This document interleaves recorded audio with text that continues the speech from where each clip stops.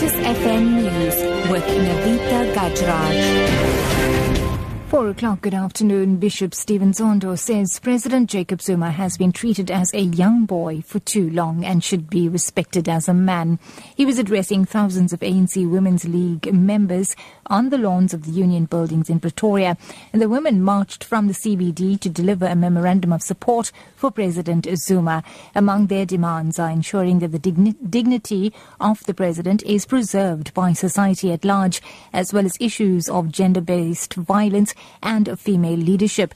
Here's senior political reporter Busi Chimombe with the details. A huge turnout for the march is a feather in the cap of the ANC Women's League newly elected leadership. League branches from across the 9 provinces are in attendance, speaking to the women about why they believe it has been important to show support for this march. Many have spoken about bread and butter issues and the need to advance their rights. Little about the artists and their depictions of President Jacob Zuma. Busi Chimombe, SABC News, Union Buildings, Pretoria.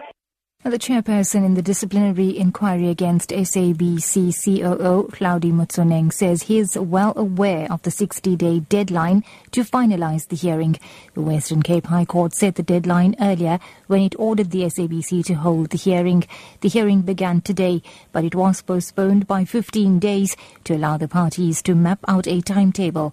Chairperson William Mokari says he would immediately write to the board if he felt that they were unlikely to comply with the deadline.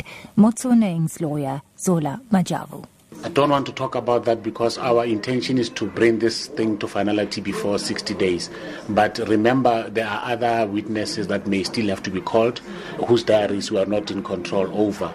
So I think realistically it may not endure for 60 days. But the indication from us as an employee representative has always been to finalize this thing quickly. We must respect the processes that must unfold and accept the fact that the chairman has given firm directives.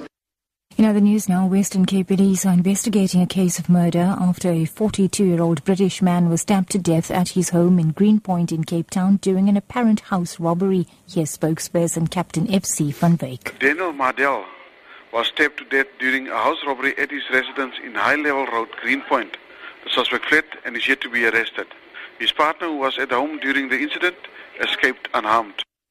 And the last remaining British resident held at the Guantanamo Bay Detention Center in Cuba has been released and is on his way back to Britain. Shakir Amer had been held at the U.S. prison without charge for 13 years. The announcement was made by British Foreign Secretary Philip Hammond. The Americans announced some weeks ago that they were going to release Shakir Amer from Guantanamo, and I can confirm that he's on his way back to the UK now and he'll arrive in Britain later today. And wrapping up, a Bollywood film on attitudes towards homosexuals in India will be shown in the country for the first time. Aligarh is based on a true story of a teacher who was suspended from his position in 2010 after a video of him having sex with another man surfaced. He was found dead in his apartment 2 months later. Police suspected suicide and the case was eventually dropped. A colonial-era law criminalizes homosexuality in India. That's the news at 4. Your top story of this hour. Bishop Stephen Zondo says President Jacob Zuma has been treated as a young boy for far too long and should be respected as a man. He was addressing thousands of ANC Women's League members on the lawns of the Union building in Pretoria. For Lotus FM News, I'm Navita Gajraj. Headlines at 4:30.